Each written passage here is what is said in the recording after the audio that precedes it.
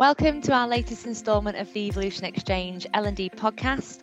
I'm Hayley Troe, Senior Sales Trainer here at Evolution Recruitment, and today I'll be your host. In today's episode, we'll be discussing how to scale learning across your organisation. Today, I'm joined by a fantastic panel, so let's kick off with some introductions. Emily, do you want to go first? If you let us know who you are and what you do, that would be great. Yeah. Hi, my name is Emily Taylor. I am the Learning and Development Manager at Finley James. Brilliant, thank you. Niamh? I'm Niamh Sykes, Learning and Development Business Partner for Randstad UK and Ireland. Lovely. And Tracy? I am Director of People for Precision Resource Group, and the L&D function and team sit under me, and I have a personal background in delivering and managing learning and development. Fantastic. So today we've got a number of questions to run through provided by the panel. So let's delve straight into those and start sharing insights. So Tracy, we'll start with you. Your question was, how do you offer the same level of support to new offices without L&D boots on the ground, especially overseas? Can you provide us with some context as to why you chose that question, Tracy? Yeah, absolutely. Thank you, Hayley. So the reason for my question is we have recently launched physical offices in the United States. So we have an office in Tampa in Florida, and we also have an office based in Philadelphia. So what we're trying to do, and the reason for my question, is making sure that we're not leaving those guys behind. We're doing the best at the moment. I think we're doing a pretty good job, but at the moment it's we don't have physical L&D boots on the ground, so it's all being run remotely from the UK. So you've got that time difference, you've got a bit of culture difference, you've got a few kind of barriers in the way that just mean the offering in the true sense isn't going to be the same as we're able to do our UK consultants. So I would really welcome some insights from all of you too, Hayley, on just suggestions and your own maybe experiences on how to make that work, the best that we can. Until the plan is to have somebody physically in the States, but that's a while off, I would say. So yeah, that's the reason for my question. Brilliant. Shall we kick off with Niamh and your opinion and maybe insight into this question? Yeah, so I suppose being me, I've made some notes. But I think for me, it's really thinking about that grounding. And you mentioned kind of that remote piece there. That's something we've become quite accustomed to over the last couple of years. So for me there, it really makes me think around, well, what's that? How do our learners access the learning? Is it all directed through those virtual sessions, or what do they have available to them that's not fully grounded in having that person, and that with that limited time and time difference layered onto that as well? Where else and who else are they accessing learning from? So really thinking that culture of learning as opposed to potentially the country culture, kind of how do they access that? Who is it? And using, I suppose, those managers and their expertise in sales as well. How can they kind of project that culture through into those new teams, but also allow those others, whether they are the virtual sessions, we've seen those have real presence over the last 2 years, but not really discounting an LMS and what that can give to a population when they're looking for point in need sales skills, not purely waiting for them. If that VC's popped in their diary for 2 weeks' time, if they need it now, how do they then access that content? Would be a real thought there from my side. Okay. Interesting. I'm happy to give or share a bit of insights as to where I'm conscious that I don't want to take too much time talking on the podcast because it's not about me. However, we're in a similar situation, Tracy, in the fact that we've just opened up our office physically in Raleigh, and we've got a chap there who's been with the business. Chris, he's brilliant. He's been with the business years. Originally opened up Singapore and has now moved over to Raleigh to set up that office. We're due to start recruitment there in October time. However, he's obviously there. He's busy trying to set up a client base. He's doing the content-led process, which has stemmed from our UK office. And we've set up things like buddy systems. And what's great about obviously where he is his afternoon is his time zone means that we've got all afternoon to have conversations with him, share content. But the buddy system is something that's worked really well. And we have that in Australia as well. So we have consultants that buddy up with consultants from the UK and have that booked into their diary on a regular basis, could be bi-weekly or monthly, to kind of share insights and share best practice, because Evolution, our hub or our headquarters, are in Warrington, Cheshire, so pretty much everything stems from there. All ideas are born from there. It's the biggest office, and then that kind of drip feeds throughout the rest of the offices. So yeah, if you haven't got L&D boots on the ground, it can be tough, but I think it's having that constant communication. Who that lies on in terms of accountability, I'd probably say your UK L&D team to make that happen, and maybe the management over there to set up buddy systems. I love that. With the consultants. That's a great idea. And the irony of that is we have a similar sort of system in terms of onboarding and new hires in our business in our UK office, but thinking about that as a process for an L&D perspective is a really, really useful idea. So yeah, I like that. Thank you. You're welcome. Emily, what's your take on the question? Yeah, well, I've just been through this. So we have an office in Chicago, and only this month have we got our first L&D boots on the ground. So I've actually been managing the Chicago office remotely from the UK, which has been quite challenging. So obviously it's been very virtual heavy. So just making sure that I'm protecting time to deliver the same sort of workshops that I'm doing in the UK to those guys over there. But I think also the LMS is a great tool, and just making sure that they're directed to that all the time. But having sort of champions in that office, I think it's easier if you've got some experienced people over there. But that has been a massive help for me, knowing that if I'm not available due to the time zone, there are a couple of people that I heavily communicated with in that office, that I'm confident that they will be able to take over any training needs, if it's just more ad hoc, and then they'll signpost things for me that they perhaps can't deal with, that I would then go and do something more specific on.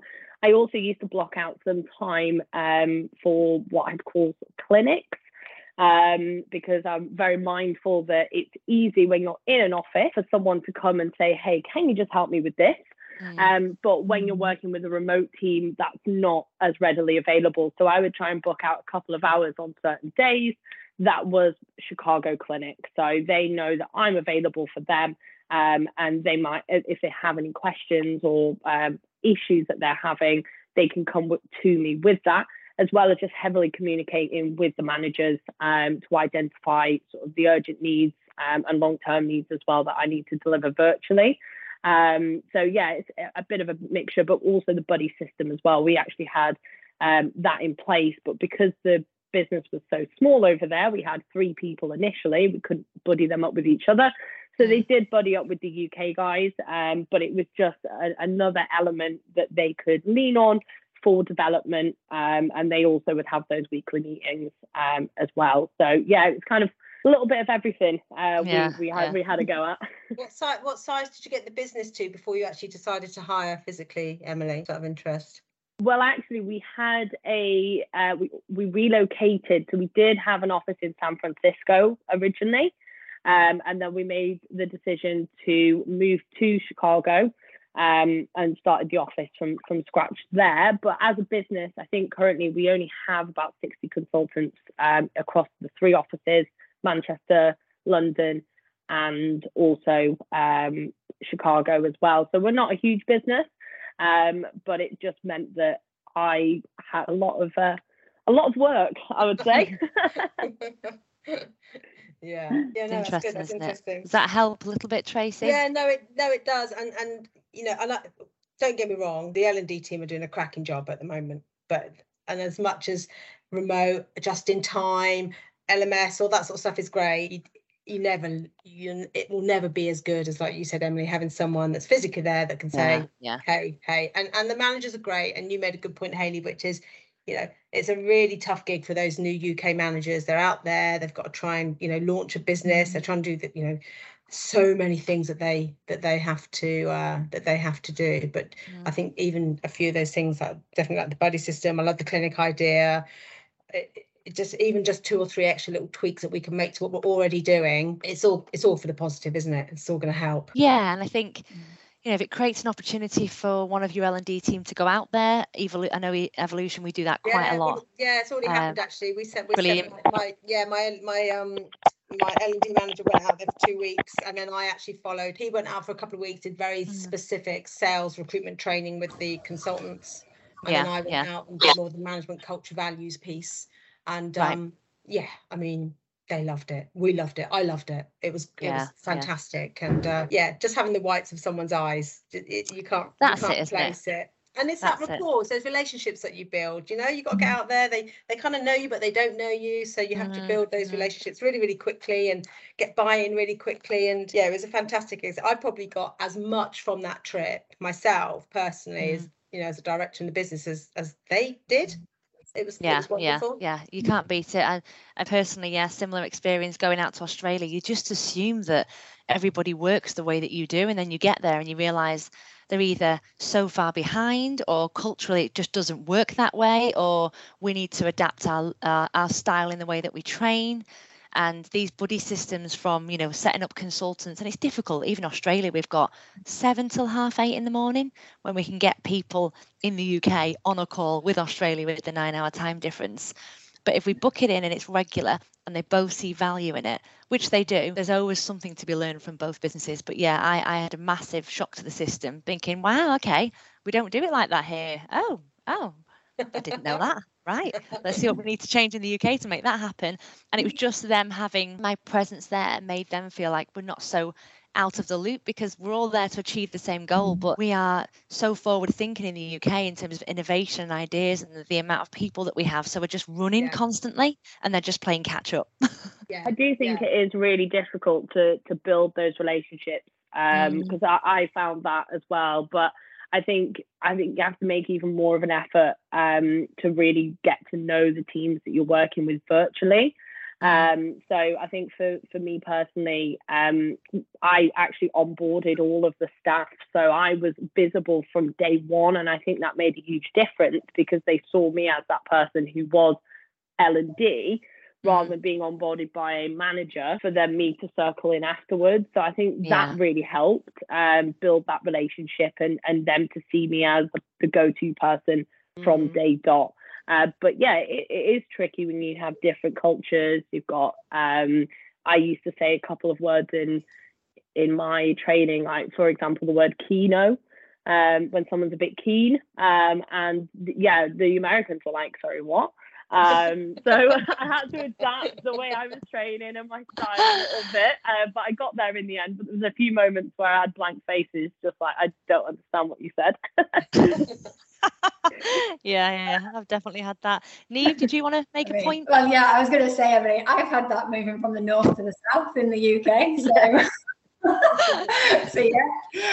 that's not necessarily global. And I think it was just that piece there that you spoke about, the communication. And I suppose it's when you have those feet on the ground and you're there, actually, so that then they don't feel that you're up and leaving them to their own devices, then kind of following that. And I suppose that's the thought, and that's where the real work comes in, isn't it? Where you think, well, now I'm stepping away, how is that embedded and still happening, even though I'm not here in person, kind of caretaking it at the moment, and really understanding how, like, I suppose it's always thinking legacy, isn't it? If you're only dropping in to come out again, it's how does that legacy continue when you're not there, and what is that culture? How do they access? How do you communicate? Whether it be clinics or buddies as an outcome of that. Yeah, definitely. Tracy? Yeah, and if I'm brutally honest, it did take us a while to remember to think of them. I know that sounds terrible to say that, but we're so UK centric. We're a single site in the UK. Everyone is there within touching distance, so to speak. And it probably, like I said, I'm being brutally honest, it probably took us a few weeks or even a couple of months to kind of go, no, we have to make sure we're, whatever like you said, the innovations or the ideas we're delivering for the UK teams, how do we make it so that the US guys aren't missing out? How do we make that work? And what I did notice, crikey, a time difference with Australia must just be brutal to try and make it happen. I found 5 hours. Look at these bags. I know. I found 5 hours between Tampa and the UK, just insane. I come into the office in the morning in Tampa, and I've had a whole morning's worth of UK emails in my inbox, and but then my America Day would start, and that was crazy. But no, definitely, I think we're 8-10 weeks since we've been out there. So I'm, this is a work in progress. So we're very focused on them now, and we really, really want to do the best by them. And I think, like you said, Neve, the fact that it's not a case that we've parachuted in, done a bit, turned around, and said, "See you guys, hope you're fine." We're very much in their world and trying to be as centric US as we are to UK, and it's a work in progress, isn't it, for all of us? I think that's really important. That was absolutely a lesson learned in COVID, wasn't it? And we talked about that for actually the sales managers, but proximity bias, but then actually, Tracy, leveling that up actually to accessibility bias when you then factor in location and time difference into that as well. Some really interesting points. And when you don't have an LMS system, we don't have one. Don't either. We're just not there yet. And it still works. We just learn, we're humans, you learn to adapt, and we've got teams and we share, and you just feel like there's always going to be that gap. And getting back from Australia, it was, how do we ensure that it's not just integrated but embedded? Who's going to be accountable for that? And I've had to kind of step up and do a lot of the weekly meetings with the team. Where are we? What have you found? What's worked? What's not? So that they feel that they've still got that connection, because you're literally worlds apart, aren't you? Yeah, I'm not, this is probably a whole nother podcast. I'm not actually sure what I feel about LMSs. There's pros and cons. Maybe that's our next topic. Yeah, absolutely. But we make sure there's a repository, there's a place that people can go to access content. We make it specific to what they need, and we make sure we're directing them in that. And what we also are trying to do now is any of those kind of little clinics that the UK guides are delivering, if it is on Teams, absolutely now recording it. It's getting recorded, it's getting saved, it's getting shared. And again, that's a learn for us. We're just so used to kind of having everyone nearby. We haven't had to worry about that, because if there's a training happening, you can just come along. It's like, no, we've got to remember we've got other people that we're thinking of now. So it's just building in habits that will evolve basically for us. But no, there's some great ideas. Thank you, ladies. You're welcome. Emily, your question was, how do you ensure that senior and long-term staff feel like they are developing and being supported from the L&D team? Can you give us a little bit of context as to why you chose that question? Yeah, so my role has been heavily focused on new starters and sort of early careers. And I think I'm getting to this point now where I'm now looking at, okay, if you've been here 4 or 5 years, because we've got some really senior people. And I just want to understand, how can I be supporting them in their career development? I think there's a gap at the moment that I'm finding that they, I think, are just as important, because they're the ones who are bringing in the most revenue and the most senior, and they need to feel like they're still developing their career.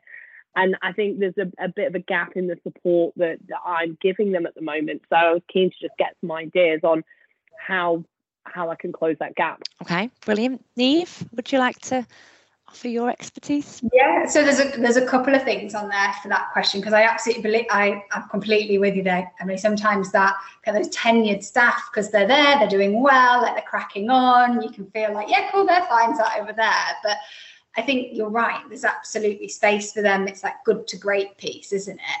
Like, how can they push on further? What does that career path look like? And I suppose that is really where kind of the functions that support L&D kind of, we all come into play together, isn't it? So it's, well, what are the options there? And actually, for those people at that tenure, really, like, they can probably identify their own gaps. So like, looking at that data, like, what are their ratios and conversions showing us that could kind of identify some skills gaps, but then maybe asking them as well, like, what is it that they're missing? What's their next step for them?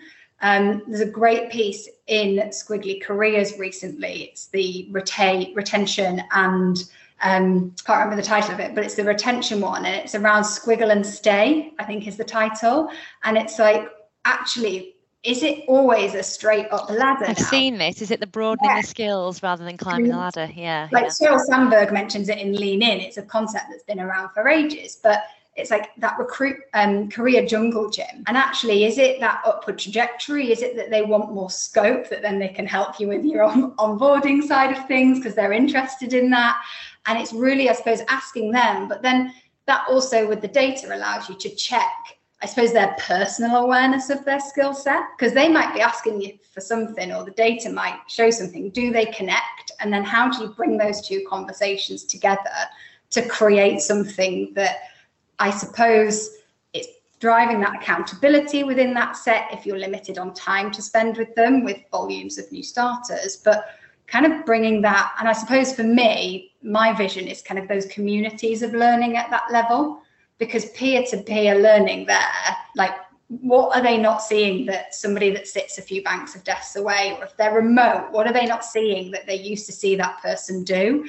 And being able to bring those people together in a kind of expert kind of environment to learn from each other and push themselves along that next step, really. And it's that data and their personal awareness of where they see that next piece going for me. Interesting. Tracy, what's your insight? Bloody love this bit. This is a bit of me, this. Yeah, honestly, Emily, it's so important that the first thing is, it's brilliant that you're identifying it, because so many recruitment companies ignore those guys and girls. They're in the job, they know what they're doing, they're in the groove, they're not causing any fuss. They may have a dip in performance every now and again, but you give them a cuddle, give them a kick, whatever needs to happen, and they come back up, right? But it is so much more for the growth of the business. Retaining that talent is absolutely critical. And if you're going to lose people, you're going to lose them in that 18 to 24-ish mark, because they don't feel what's next. Neve touched on a few points that I've got written down, and I actually wrote a few bullet points which I'll just run through, really. Absolutely, the first thing is ask them what they need. We don't make assumptions about it. My personal feeling is it's less about recruitment and skill sets and KPIs and ratios. Hopefully they know what they're doing. Couldn't agree more. They know. Hopefully. Don't be telling me. Unless there's a different performance, right? But that's, I think, is something different. Absolutely, it's about a conversation about being clear about what their personal and career goals are. That's what it's about. I also feel that that it's potentially what we've done within my company is engage external professionals. So that's been absolutely revolutionary for us as a business at the very senior level. We have very clear paths for people. So we have that generic kind of onboarding new recruiter piece, but then we have two particular programs, which are what we call the top biller performer piece, which is not about how to do recruitment. It's about that good to great piece. So that's a very clear mapped out program of content that runs about 10 or 11 modules over an agreed period of time. And then we also have what we call the billing manager program. So that's about the boys and girls that I'm a good biller. You know what we do in recruitment, but our best billers to manage people, it all goes terribly wrong, and then they either leave or they go back on the tools. So what we've been really successful at doing is engaging those guys and giving them the tools to be a billing manager, right? Clues in the title. But then we realised our gap was then the people then beyond that, and that's where we've engaged professionals. That's where we've opened up, getting people to network. We're absolutely guilty, and that's where this is brilliant, is sitting in our own little world and not looking outside the parapet. So what networking opportunities are there for those guys and girls? There's a number of recruitment specific networking groups that you could get them involved in. Doesn't cost a lot of money, and what you'll find is that they can bring new ideas to the business. They feel empowered, they feel engaged. Delegate projects to them. What are they passionate about? So there is actually, I could honestly talk about this for ages. There's genuinely so much you can do that is that will be really impactful for these people in your business. So but the main thing is absolutely don't ignore them. Ignore them at your peril, I would say, if you're not developing those experienced people. Yeah, so true, isn't it? Yeah, absolutely. I think there's some really good ideas there. I think the ones that I'm noticing is, because I think once you get to a certain level in recruitment, you've got two paths. You go into your billing manager role, you can become a divisional manager and work your way up so that you're not billing at all. Or we've got quite a lot of people who have tried, the senior guys tried management, didn't like it, want to bill.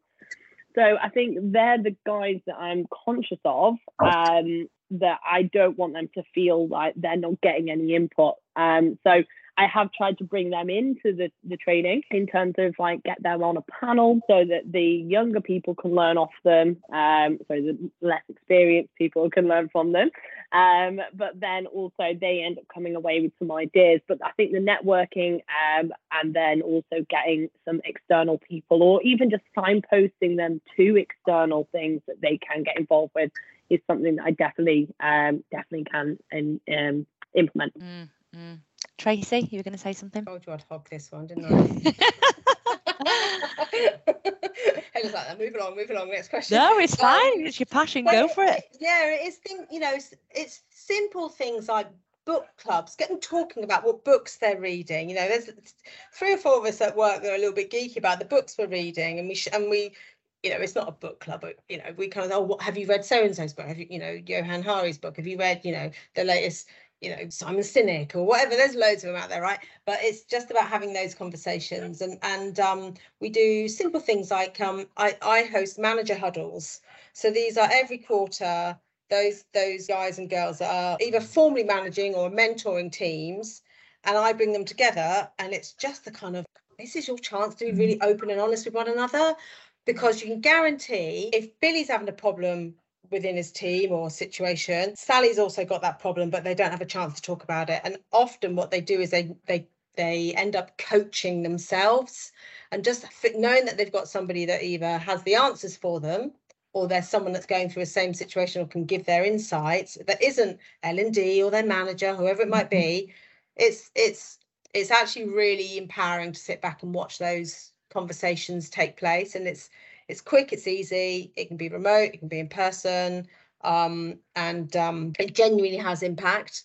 It really, really does. Yeah. Brilliant. Niamh, you were going to make a point? I was going to stick on that kind of forum piece from Tracy there, like bringing those, and whatever level they are from a seniority perspective, it's that business acumen, that kind of commerciality that set will be kind of looking to achieve from each other, as opposed to like the recruitment knowledge that they're literally doing day in, day out with their eyes closed by this point. And similar with the managers. And I suppose a flip side of that is, I am absolutely passionate about a book and writing notes in it, and there's all the post-its and everything within it. That is me. But what I notice about a lot of the people we're working with now is that is not for them. And sometimes I'll read the front of a book because I know I can get the gist in like the first couple of chapters, and I'm like, right, I've got this, we can go. But it's really thinking about what are those other sources as well. I am that person. I love learn on TikTok. It's not always recruitment or work related. I learn loads of stuff following that hashtag, but really thinking how it's not always a book. And I think sometimes learning can feel really scary to people, and especially somebody like a billing manager or a senior consultant. They run a busy day, and I think it's really about making it really easy and accessible for them as well, again on that point, and potentially also giving them a bit of kudos. Like, they love sharing their skill set. Where can they run? Like, if they're amazing at negotiation or great at selling retainers, well, get them to run that session, because we can't necessarily share the war stories of retainers, or I can, but from like 6 years ago, which nobody cares about anymore.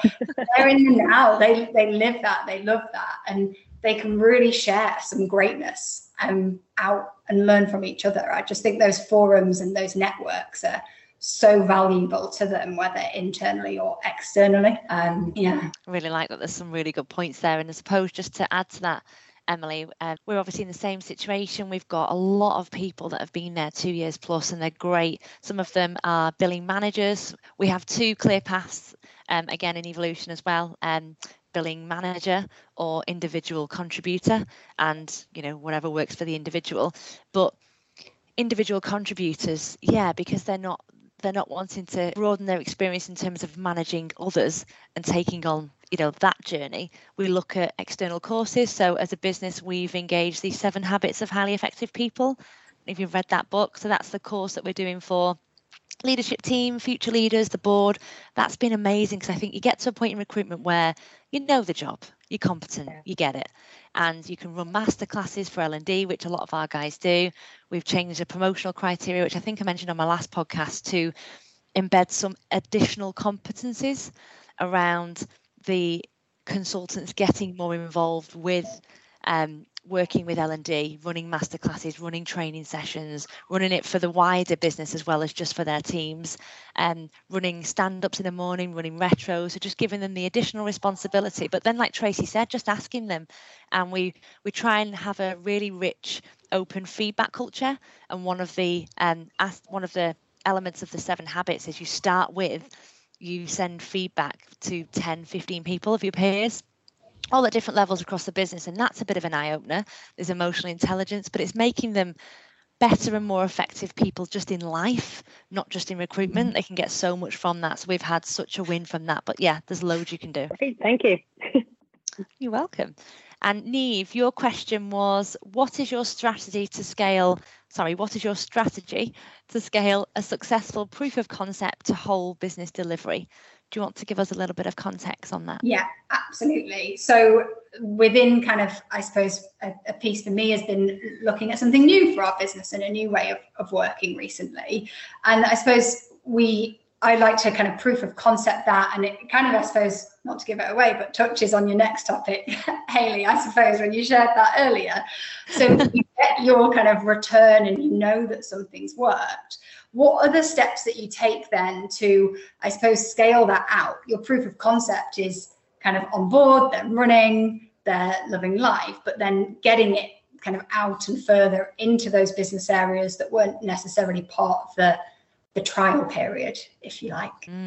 Tracy, do you want to go first? Yeah, I kind of struggled a little bit with this question initially, Niamh, but I now appreciate what your point. And I guess for me, the first thing that popped into my head was it all comes back to why the original training was taking place. Like, what was the problem you were trying to solve?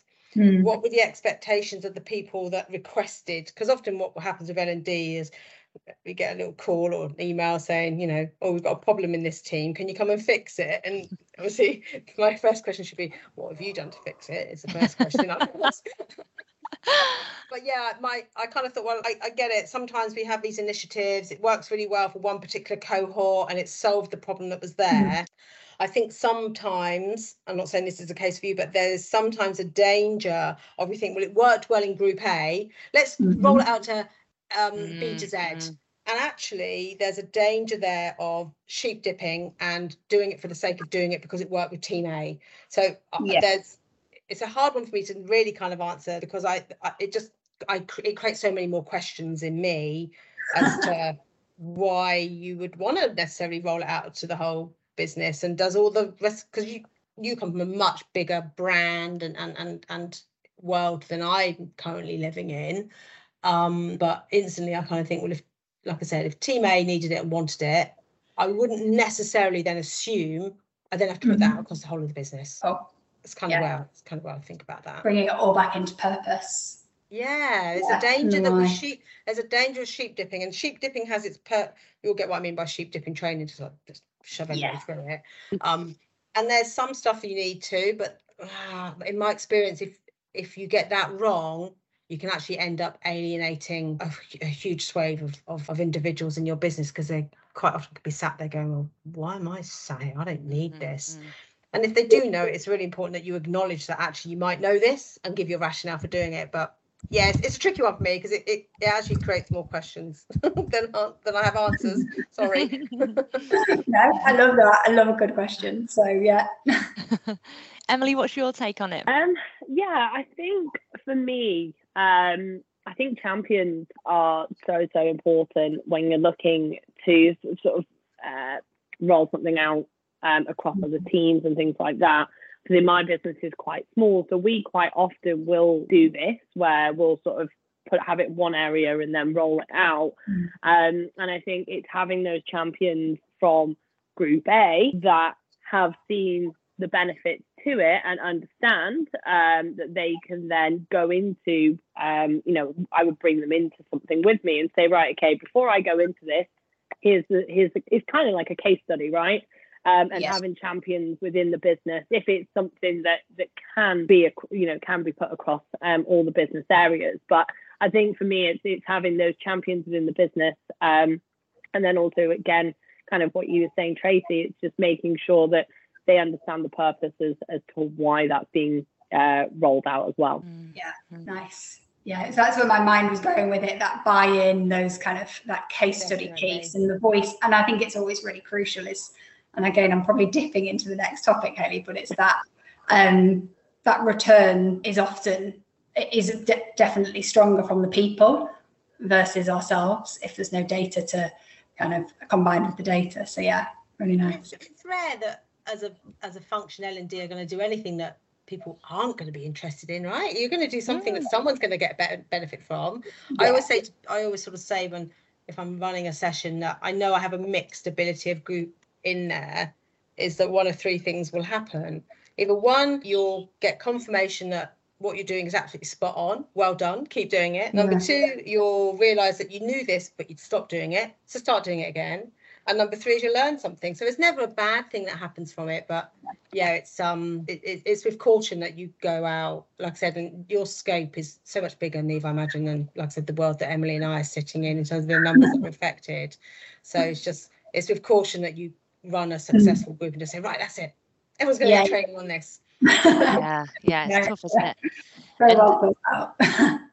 We obviously have similar challenges, even within the UK business. And I think having gone through some of those challenges over the last year, and we're trying to embed new initiatives, train things out, and we know that might be not necessarily the L&D team, but we've trialed it in one team. They've pioneered that idea. They've run with it. It's been hugely successful. I'd probably say, start with your Petri dish, start with the people that want to make an impact and change, get them to be your champions, and then it just has the knock-on effect. Don't start with the people with the most resistance, because you tend to face challenges and it ends up going nowhere. But yeah, we have contract side of the business, ideas, innovative, ambitious, want to run with anything that you'll give them. The reason we do the content-led process was driven through one team in particular doing it on contract, giving it a go. And now globally as a business, all we do is podcasts. And then that answers Emily's question around your senior people who might not want to be billing managers. All we do is host digital podcasts and build tech communities. And it's just brings such variety to the role. It's not your traditional recruitment anymore. And that's our sell then. It becomes our USP for attracting people. So yeah, start small, start with the ones who want it and can embed the idea, get the results, build your data, and then take it to the rest of the business. And then why wouldn't they want to be involved? There was a great piece there. I can't remember which one it was at Learning Technologies, but they were talking about how often when people roll stuff out, they go for those kind of the laggards, if you like, because they want to persuade them first. I love that term. But actually they switched it round with an implementation and went for the kind of early adopters. And what they found was that next 40% came so much quicker. And then the following, and then the laggards were just like, oh God, we may as well go now. Gotta get involved. Because everybody's doing it. And they're like, normally we've spent so long like tapping them and like, come on, please come. I think you've got a bit of FOMO, don't you? Because they're thinking, on it, because happening over there, and then they want to get involved. So yeah. It was a really interesting concept. So like amazing that you're speaking about that as well there, Hayley.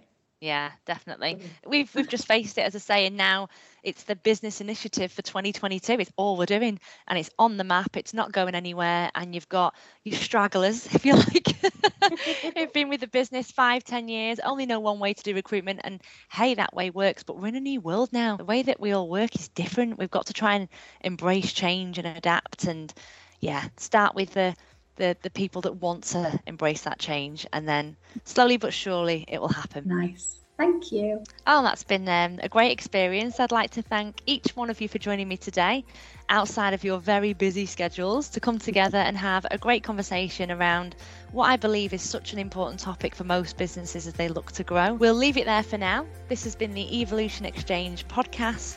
Thank you for listening.